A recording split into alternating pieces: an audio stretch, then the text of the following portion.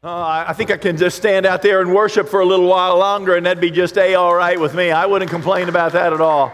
They can lead us in some worship. Well, I'm excited to be here today. I'm excited to have you with us today. I'm excited that every day for me was written down in God's book before one of them came to pass. I'm glad to think that He has something to say to me specifically. That I serve a God that while He wrote the Scripture, and it is the Word of God, and it is binding to every one of our souls, I am so glad that He says, I want to be your Father, and that He wants to send His Holy Spirit into our lives, and that Spirit will remind us of everything Jesus said and tell us everything that God needs for us to know. And that's just Jesus out of John 14. Don't take my word for it, look it up. That's just Jesus saying, God wants to keep talking to you. He wants to be in a relationship with you. This baptism is not the end of anything. It's the beginning of a relationship. This isn't a ticket as much as it's an invitation to walk with Jesus Christ on this earth. That you will surrender your life and you will say, hey, I will be here. Here it is. What do you want me to do, Lord? We get up from our baptism when we say, now what can we do? And there's no place that is more true than it is in our homes and in our families. Often I will tell people when they're getting baptized, it's like, we can't out-teach family. It's not possible.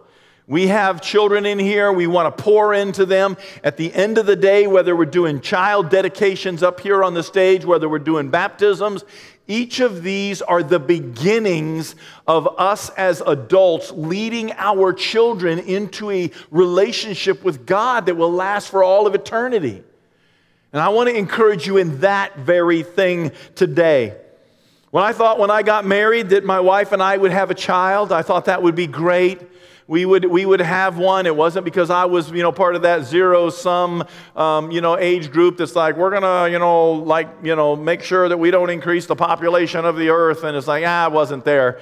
I had just been raised in a family where it was just like, how do you make sure you give your children enough attention? How do you give them enough love? How do you still have a life? How do you work this? And I didn't have a good example at all.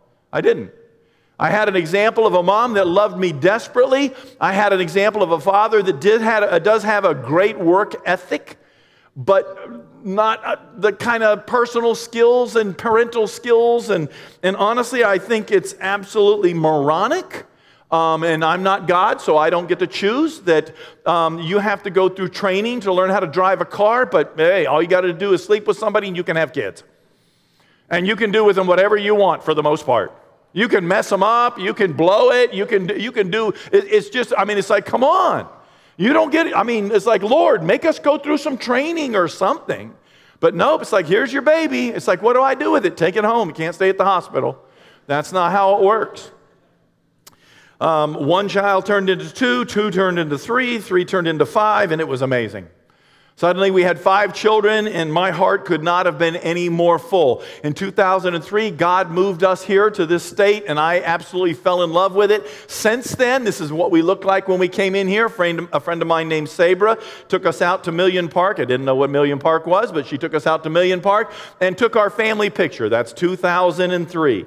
I had a birthday last year in 2020, and this is us now. This is what it looks like. It's like the children just kept coming, and when the children stopped coming, then grandkids started coming, and well, in between that, in-law children started coming, and it was just wonderful. And I'm just telling you, we cannot hold back time. Children grow up in what appears to be approximately a minute's time, and suddenly you are the same age as old people. And it's like, what the world? I don't know about you, but I can remember graduating high school and interacting with somebody that was approximately 35 years of age, and I remember thinking, man, I hope I don't ever get that old. They were 35. Now I'm 60 going around saying, 61 going around saying, oh, this is the new 30. So get used to it, okay? Because we're not slowing down and we're not laying down. It's not over till it's over. But life continues to go and continues to go and continues to go. And the children that you're putting on diapers today, you will be giving the car keys to tomorrow. And I'm telling you, it happens just about that fast. If it doesn't, it feels like it does. I have grandchildren now. And I have pictures from when they were little, tiny, when they were born. And it's like, is there not a way to just keep them little for a little while longer? And there's not. And when we stop and we think about that, we think, we can't keep them little. So this is the point. What are you going to do with them? What are you going to do with your children? Say, well, there's some days I'd like to kill them. Okay, well, don't say that out loud. Okay, don't say it to me personally. Okay, I have to report you, and just get help. Okay, I promise you it gets better. The other day I was walking around somewhere and I saw a couple pushing a stroller, had two little babies, and it was no doubt in my mind at all that they were twins. None whatsoever. But I did the typical thing that people did to us for years and years and years. I walked up and said, "Are they twins?" And I waited for the sarcastic comment. No, just born at the same time. We just stole one from another family, and they looked alike, so what the heck, you know? They're like, yes, they're twins. How old are they? Well, they're 3. And it's like, hey, and the next word's out of my mouth, because this was their first children. Next word's out of my mouth. I promise it gets easier. Hang in there. I promise it gets easier. And I remember being with our children and being with our children and being with our children, and they got to the place where they could actually have conversations with us, intelligent conversations that did not include Yu-Gi-Oh, video games, TV shows on Friday night, boys, girls, just intelligent conversations. And then it shifts, and they turn in, and then they're sassy conversations, but they're not sassy. I've come to understand this, and I wish I had a book that would have told me this back when they were there. They weren't sassy. They had an opinion, and I really didn't care. I didn't want them to have an opinion yet. My opinion is your opinion. If it's good enough for me, it's good enough for you at that age. But we want them to grow, and we want them to have opinions. And I remember when one of my children said to me, "Listen, you did a great job. We're not raising our children that way." And I thought, well, there goes my grandkids. You know, if you're not doing it my way, there they go. You know, I hope there's hope for them, Lord. And they are doing a fine job, not a problem. And so that's what I want to talk about for the month of October. I want to talk some more about us being family. I want to talk some more about us being intentionally in the lives of little people around us. And this isn't just for parents, but listen here, I want to hang you parents up there. But, I'll say this in a little while later too. It takes a family, it takes a village to raise children. You cannot do it alone. You just can't. One of the first things that you need is to leave that child at home with grandma or the babysitter. Okay, I know they're only 4 or 5 days old. I know they're only a week old, but man, we've met people like, well, they're 3 years old and we still haven't left them yet. And it's like, you're not going to make it. You are not going to make it, okay? You picked your spouse. The Lord gave you children. Pay attention to that spousal relationship and make that one last so your children have security in their lives. I want to read to you from Psalm 127. I'm going to read to you from this book. I happen to have it. A lot of times I've got it with me in my car, in my office, or at home. It's called a Bible. You'll find that on your phone under Bible apps under YouVersion. If you want to turn to Psalm 127, I want to read to you a song of ascent. This is a song. It's a nice thought. It's wisdom literature, but it's a song. We don't know the tune, but it's a song. And it's referred to as a song of ascent. Well, I'll get to that later. Okay. The scripture says from Solomon, God put it in his Bible, and it's from Solomon. Unless the Lord builds the house, its laborers labor in vain. Unless the Lord watches over the city, the watchmen stand guard in vain. In vain you rise up early and stay up late, toiling for food to eat, for he grants sleep to those, that's God, he grants sleep to those he loves, sleep to those he loves. And then it goes on to say, sons are a heritage from the Lord, children a reward from him. Like arrows in the hands of a warrior are sons born in one youth. Blessed is the man whose quiver is full of them. They will not be put to shame when they contend with their enemies at the gate. And that's our scripture that we're looking at today. This is a song of ascents. It's the song of Solomon. When it says ascents, it's a going up to church song. That's what it's called. Ascent means we're going up to the temple. Okay, we're ascending to the temple. And so Solomon writes a song, evidently gives it to the worship team and says, you will sing this song and we will sing it when we're marching up to church. And so that's what Solomon is doing. And I don't know about you. Maybe you have a Sunday song. I'm a music guy. I always have music on. My wife and I were doing a conference, and somebody asked us a question. It's like, how did you manage your spiritual lives with each other? It's like, we don't do our spiritual lives together. We don't sit down and say, I'm going to read a verse to you, and I'll tell you what it means because you're the wife and I'm the husband. We don't do that, okay? We have a relationship with Jesus because we're each personally, because we're going to meet Jesus each personally. But my wife will say, I can't have quiet time with Joe because he's not quiet when he's supposed to be quiet. He's loud. He's singing all the time. He sings to Jesus. He sings in the elevator. He sings in the shower. He's always singing. And when we're trying to be with Jesus and be quiet and read Scripture, he's singing while he's looking at Scripture. And that's where I am. Music to me is life. My wife will bump me, or not long ago I heard my wife lean over to somebody and say, I'm sorry, he even sings in elevators. And she looked at me and said, you're singing again. And it's like, oh, my bad. Sorry about that, okay? That's just who I am. It sets the mood. It opens up my heart for God to come inside and begin to move me, and it gets me ready to meet with Jesus. I love music. I hop in the car, I put music on, I drive to my office, or I come to church ready to worship with you guys. This is a song of ascents. We're going up. Most people sing a Sunday morning song that sounds like this. Let's go, let's go, let's go! I don't know what the tune is at your house when you're doing that to your children, but you're singing your song of ascents. Come on, we're going to be late. Let's do this. Let's go. Maybe your song is, where's my shirt? Where's my keys? Where's my other shoe? Maybe that's your song on Sunday morning. We're going up to meet the Lord. We're going to sing this song. Maybe this is your song. We're late, people. We are late. Come on. Maybe it's get in the car, or maybe you're that husband. Maybe you're that husband, and your song of ascents sounds more like this. Your wife's in there getting 9 kids ready, and you're out there honking the horn like, what's the problem? What's the deal? How come you people aren't out here already? Hey, go back in the house and get the kids dressed. You can do it, all right? I promise you, you can. One of my favorite things is new dads. I love new dads, okay? Bless your little hearts, okay? If your wife can't make it to church that day, you're 15 minutes late, and you're like, Pastor Joe, we have a child now. It takes me a long time to get ready. When my wife was sick and I was the pastor, I could get 5 kids ready. I could show up at church an hour early, and I could focus on the sermon. I could do that. And my children would sit in the front row, and they would be still. Okay? Because they knew if they embarrassed me, I probably would come down there and embarrass them. And it was like, woo! Now, I probably was a little too much for them at that age, and I should have backed off. At times, we had people that were like, hey, I'll sit with the children. That's okay. But I love it when it's like, no, it takes more time. Hey, go to bed earlier and get up earlier. You can do this thing. I promise you. It is possible. And the last one is my favorite. It has been sewed into my heart. It wasn't really a Sunday morning song. It was actually a Monday, Tuesday, Wednesday, Thursday, and Friday song.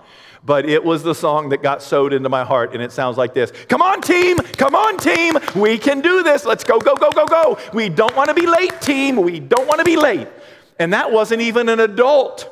That was a high schooler trying to get 2 more high schoolers to go down and get in the car because that person didn't want to be late. Okay, but they had to drive the next 2 to school if they wanted a car. And so that's the way we did. But what is your song of ascents? What is your song that you sing in your life to your children when you get up? I love watching. Some of you will post your little children when you're out grocery shopping, and your child's in the back in the car seat singing a song from children's church. And it moves your heart because they're singing that. That's what we want to do. That's what needs to happen. Solomon took time to write songs that he could sing on his way to meet God, and God saw to it that it got into our Bibles. Again, we don't know the tune, but it got into our Bibles so that we could grab a hold of them. And if we don't know the tune, what if we at least began to sing with our children? I was thinking about this because I've done a lot of preaching about the idea that you need to be inviting people to church, you need to be making disciples, and I know I've beaten that horse hard, but man, it's the truth. It's the mission of the church. But it's also true that our first congregation is the one that's at home. And I just want you to know that it's not just yours. It's when a family has children, a family has children. Because it takes a family. And as we do this, I want you to grab a hold of the idea of when it comes to children, we need to look for ways to do this. If there are children in our lives, moms and dads, certainly. Grandmas and grandpas, definitely. Aunts and uncles, for sure. But we always took it upon ourselves to also find other people in the church that could walk alongside of our children when we were too much for our children. People that they could go to, and we trusted their relationship with Jesus. So when it comes to children, we need to look for ways to be intentional. This is what the whole book of Proverbs is all about. The book of Proverbs is about being absolutely intentional. Solomon wrote down things, and in Proverbs chapter 1, he says he's setting this down. This is what I'm doing. I need you to understand this. And again, we'll see that. But he's very, very, very intentional about training his children, or his sons specifically, to be godly. And in the book of Proverbs, it says, train up a child in the way that he should go, and when he's old, he will not depart from it. Okay? You may have seen that. You may have seen this scripture somewhere. You say, take your child to church, and when he's 35, he'll still go to church. And while you can plug that in there, that's really not what that means. Okay? What it means is your children are all unique and different, and you don't train them all exactly the same. You train up a child in the way that you see their character, their personality, the spirit that is inside of them. Now, you do mold them, and you show them that athletes and artists, that orators, that people with administrative skills, that happy people, that singing people, that there is a place in church for all of them. But you don't raise artists to be athletes. It doesn't work. I promise you, they gave me a baseball glove. I can throw it. I can play softball with you. I will not be the best guy on the team, but I will have fun. Okay? But when they gave me a baseball glove and I was a kid, it's like, what'd I do with this thing? And they're like, well, when he hits it off that thing and you pick it up and you throw it back. And it's like, okay, but they made me the catcher. And so when the ball came and it landed in front of me, I was so afraid of doing something wrong, I rolled it back, and they came and said, okay, you can't do that. See, you can't make the artist the athlete. It's not going to happen. I can have fun in sports, but the point here is that you train up a child in the way he was knit together in his mother's womb. Is he dancing in his mother's womb? Then it's okay for him to be a happy child and an excited child and an amazing child. It's okay for him to paint things, to create things, and to do things. Is he a blustery child? We had a blustery child. We had a child that when he was just a couple of years old was toddling down the hall. And as he toddled down the hall, another toddler knocked him over, and our toddler jumped up and was going to kill the other child. It was just not going to be pretty. My wife got there just in time and snatched him up off the ground before he did anything rash, but he became the athlete, and that was great. Okay, let him be somebody that knocks heads with people on the field, and that's all right. But that's what it is. The actual transliteration of Proverbs 22. Okay, word for word in the Hebrew, it does not say, train up a child the way he should go, and when he's old, he will not depart from it. It doesn't say that.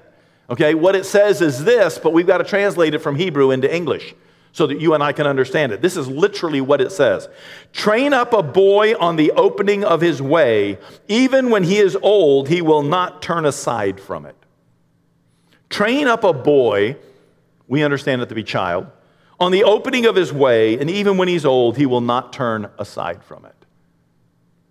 What do you see in their spirit as they're growing? Feed that, encourage that, and inspire that.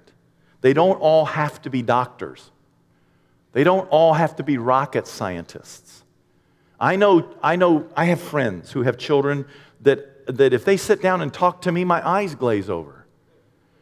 These kids are so smart, but I still listen. And I still try to say something intelligent. They're still long-suffering with me. There's no doubt about that. There's other children that you want to encourage along, and that's okay. There's children that can play in the outfield, and there's children that can make mounds of dirt and pick dandelions in the outfield, and that's okay. Train up a child in the way they should go. So we've got to be intentional. Solomon was intentional. Second is we need to be specific. I wish I could go back and take more time being more specific with my children. I really do. I love them. I don't know how God doesn't say, look, I need you to do this. Stop doing that. This is the next step. This is the next step. This is the next step. He says, here's kids. Here you go. And it's like, and then you look back. Listen to me. 100% of us will always look back and say, you know what? I wished I would have done that different. I wished I could have. And then our children will have children because they will say, I wished you would have done that different. We'll say, okay, you have children. Their children will look back and say, man, I wish they would have done that different. We don't get an instruction manual. We get the scripture, don't get me wrong, but we don't get classes. We don't have to sit and go through that. But anyway, so be intentional and be specific. As Solomon opens the book of wisdom, it's called, he lets us in on the conversations he's having with his son. Listen, my son, to your father's instruction, and don't forsake your mother's teaching. They are a garland to grace your head and a chain to adorn your neck. I'm being super specific with you, boy.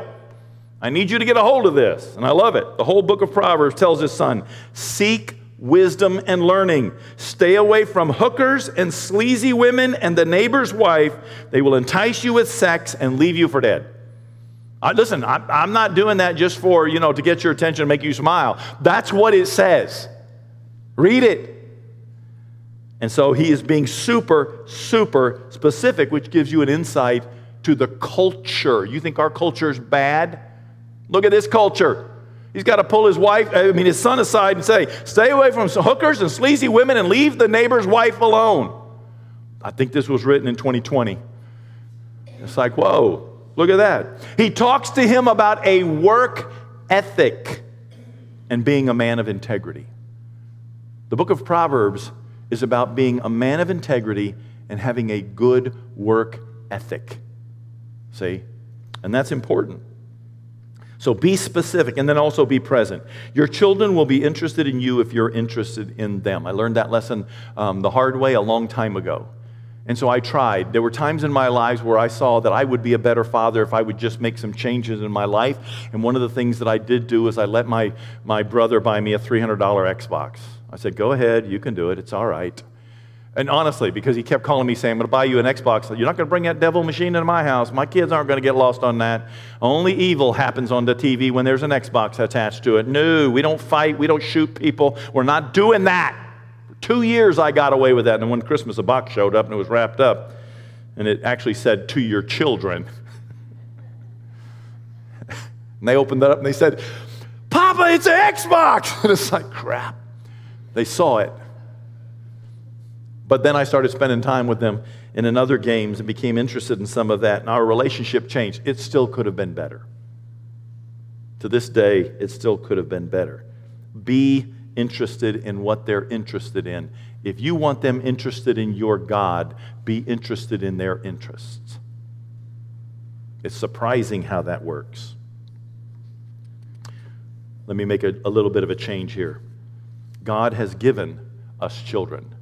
Don't lose sight of that in your marriage. God has given you children. Children never get to be the center of the marriage, ever. You chose each other. God will hold you to that relationship more than he will hold you to those children. Children are blood, okay? You can be their mama. You can be their papa. You can be stern. You can wear their little backsides out. You can be granny and go get a switch. Your blood, and they will always come back. Most always come back. I'm not talking about extreme circumstances. They will come back. We picked each other as spouses, and we need to work on that. But God has given us children as a heritage. What you leave behind matters, doesn't it? What you leave behind matters. Ecologically, we're trashing our world, and most people are asking, what kind of a world are we leaving to our children? We're trashing it. Plastic straws everywhere. What about this question? What kind of children are we leaving to our world? That's the question that the church should be asking themselves. Are you leaving little emperors and little empresses? Are you leaving little self-absorbed kings and queens? Are you leaving children with silver spoons in their mouths that don't have a work ethic, that don't know who God is, that go to church, but when they get home, it's a whole different thing? What kind of children are we leaving to our world? I think that's one for us parents, grandparents, aunts and uncles, and everything else. We'd like to think that us being on the planet matters, that it was significant, that it makes a difference, and nothing will make more of a difference than how we leave the people around us to this world. Statues are erected to significant people for significant reasons. Paintings are made of famous, brave, and beautiful people. Streets, bridges, buildings, even towns and cities are named after famous people. And we wonder, how does that happen? You know, I often used to wonder, why did God choose Abraham? And this is why. In Genesis 18, it says, I've chosen Abraham so that he will direct his children. He will leave his children and his household after him to keep the way of the Lord by doing what is right and just, so that the Lord will bring about for Abraham what he promised. And just for the record, you and I enter the picture of salvation through Abraham's promise, not through Moses' promise. We are children of Abraham, and Paul will even say that in the book of Romans. We enter through that promise, the promise that he made that Abraham would be a blessing to all nations because Jesus came for the salvation of all nations. Therefore, we also inherit the calling to raise our children from Abraham to fear the Lord, to raise our nieces and nephews, our grandchildren, to fear the Lord, to understand the Lord, to know the Lord. I'm tickled to death when I hear grandparents, and my wife is like, I think we should do this. When grandparents say, you know what, we're going to have Bible school. Your parents get a break from you for a couple of days during the middle of summertime. You're going to come to my house, and we're going to have Bible school. And they intentionally teach their children about the Lord and what it means to raise them. God has given us children as a reward. Treasure them. But they joined you, you didn't join them. I won't beat this dead horse. The idea that we do a disservice of making sure our children have every single opportunity that we didn't have, and it gets kind of crazy. And we let our neighbors, and we let the schools, and we let the government, we let everything else dictate to us how we're going to raise our children. That needs to stop. It's time to stand up and say, no, you're not teaching my child that. They're not going to the library and be a part of that. And I'm sick and tired of my tax dollars being a part of that. And at the point that you're saying to me, you're getting a little political, listen to me. Sooner or later, it's time to stand up for morality. I don't care about your politics. Stand up for morality and say no, okay? Okay, no clapping. Okay, school activities, athletic activities, vacation activities, all consistently and regularly get put ahead of your part in the kingdom. And believe it or not, you're making a statement. You can tell me you aren't all day long. You can tell me you love Jesus all day long. But remember what the Lord said, you'll know a tree by its fruit. And that's what I'm after. When you say to the coach, sorry, we won't be there because being with church is more important, now you're making a statement to the coach. You say, well, Joe, you don't understand. Yes, I do. I had 5 children. I have 5 children. I have 5. Did they miss a Sunday in church? Yes, absolutely. There's no doubt about that. Regularly, not a chance while they lived in the house. We had rules. I had 2 of them that were in band that actually went head-to-head with a band instructor. And they wanted to go to Bible camp. And it was the first whole week of a 2-week of band camp. I wasn't even in the picture. And the band director brought my child into his office and ripped them up for going to Bible camp. And finally said, is the church going to give you a scholarship to college? My child said no. He said, well, who's going to teach the students that are coming up after you how to do their role and play their instrument? And he said, Papa, I promise to you I was not sassy. I looked him in the eye and I said, I think that's your job. And 100% of the time, 5 years running, my boys came home from Bible camp, stepped into 1 week of state championship marching band, and won first seat again before the end of the week.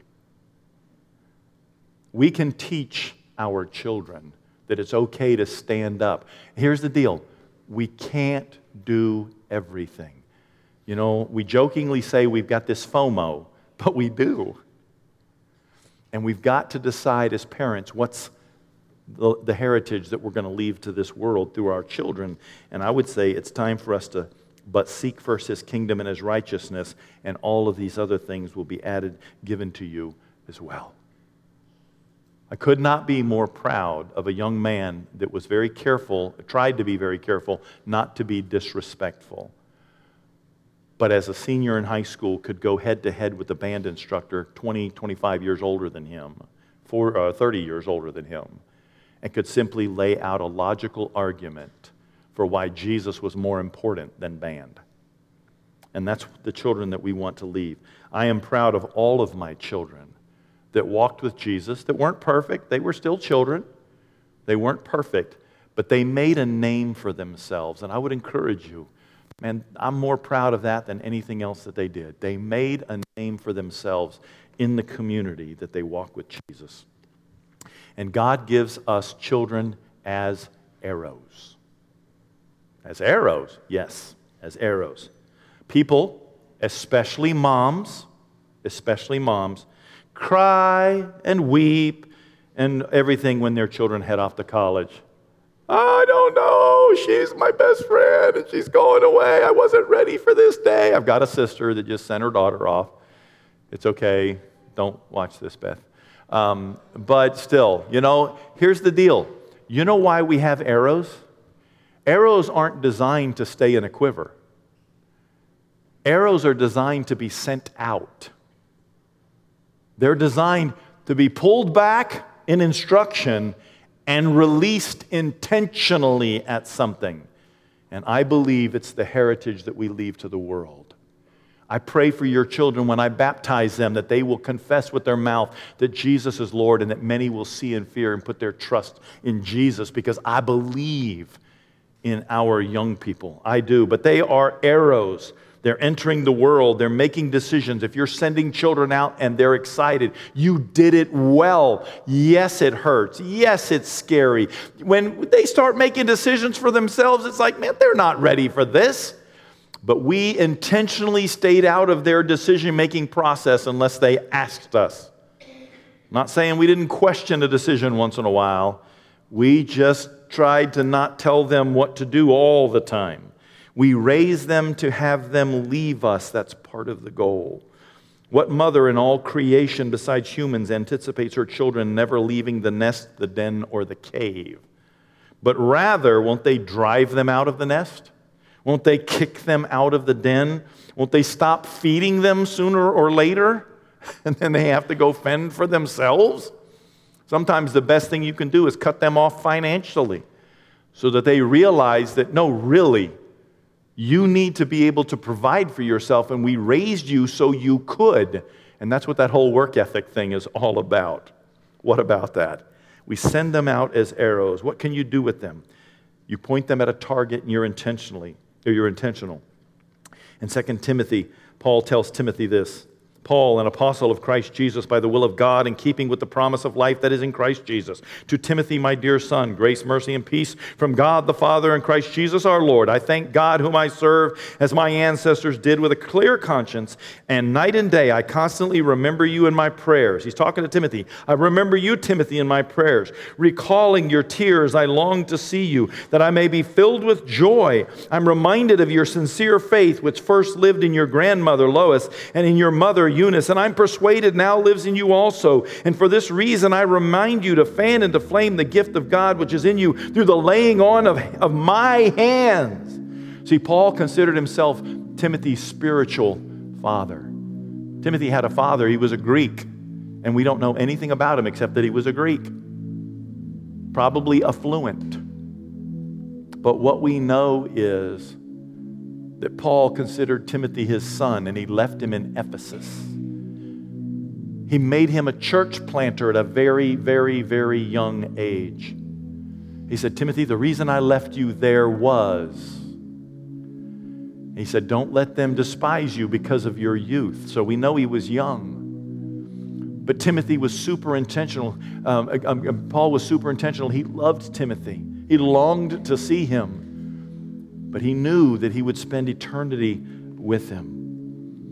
It is okay for us to love our children. It is okay for us to be in touch with our children. It is okay to help us, for us to help our children even as adults. And there's not one of my children that I will not find a way to step up and help some way, somehow. And I don't care the manner in which it is.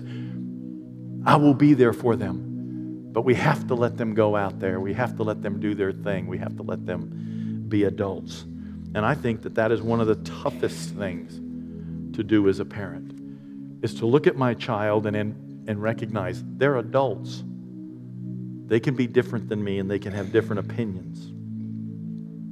How are you being intentional about sowing your children into the kingdom of God?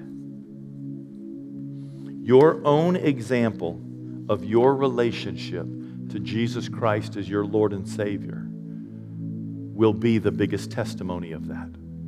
It will. Because I can talk to them all day long. The school can talk to them all day long. But what they want is for you to talk to them all day long. They want your example. They want to see you hungry to worship. They want to see you sing out loud. They want to see you lift up your hands. They want to see you stop and help somebody. They want to see you handing out stuff. They want to see you serving your community through serving your church. They want to see you doing it. And then they will buy it hook, line, and sinker. One of the most powerful things ever said to me was said to me by my son. He was 19 years old, I think, roughly, maybe 20. And he came to me and he said, Papa, I don't want to be a doctor. And it was like, oh, there goes my retirement. I was going to live with him after I retired. He was going to be a doctor. He said, I feel called to go to the other end of the world on a mission trip. And I said, heard me say this, can't you go to Indianapolis? It's bad in Indianapolis. They need Jesus. And he said, no, I need to go to Botswana. And I said, seriously? And I love that he said, how can I say no to God? I've been watching you and Mama all this time. That's what I want for my children, whether they go across the street or around the world. I want them to know the relationship with Jesus that I've had that has brought so much blessing in the midst of struggle, in the midst of difficulty, in the midst of pain, in the midst of sacrifice, in the midst of fear. I want them to know what it means to be able to fall back into the lap of God and know that as long as I'm chasing the Lord, He's got me. And when I'm not chasing the Lord, He's whispering, come back in here where I am, because He's got a plan for you. And I want to encourage you in that. Listen, I know that it's not all roses. It wasn't all roses with me and my children. But I know this. God cares about your kids, and He cares that they're saved more than you do. And so when our hearts begin to break and we're crying and we see them making decisions that, man, we raised them better than that. We don't need to throw rocks at them. We need to draw them in. We need to pray. We need to cry out. We need to put our arms around them. We need to lift them up and be super intentional about it. We need to have conversations that are gentle and not overbearing. They need to see Jesus in us in such a way that they want some of that and not the world. But that's not the way it is always for everybody, is it? Sometimes drugs come in here. Children have their own desires. They have their own wills. They have their own wants, and it's not always your fault. Dr. Dobson said the best of parents can raise the worst kids because they have a choice. Dr. Dobson also said the worst parents can raise the best kids because children have a choice. But that doesn't mean we don't do our best and make every effort. Some of you maybe are struggling with children. Some of you are just like, I just want you to pray for my children. This is a day for that. If you've got children that you want us to pray for, that's what these people are up here for. We want to pray for your kids. If you've got a child that's off somewhere and you're concerned and you're scared, then come up here and just give us their first name and let us pray with you for them. Because you know what? Children matter. They are a heritage that we leave to this world. And I want to encourage you in that. Let's pray.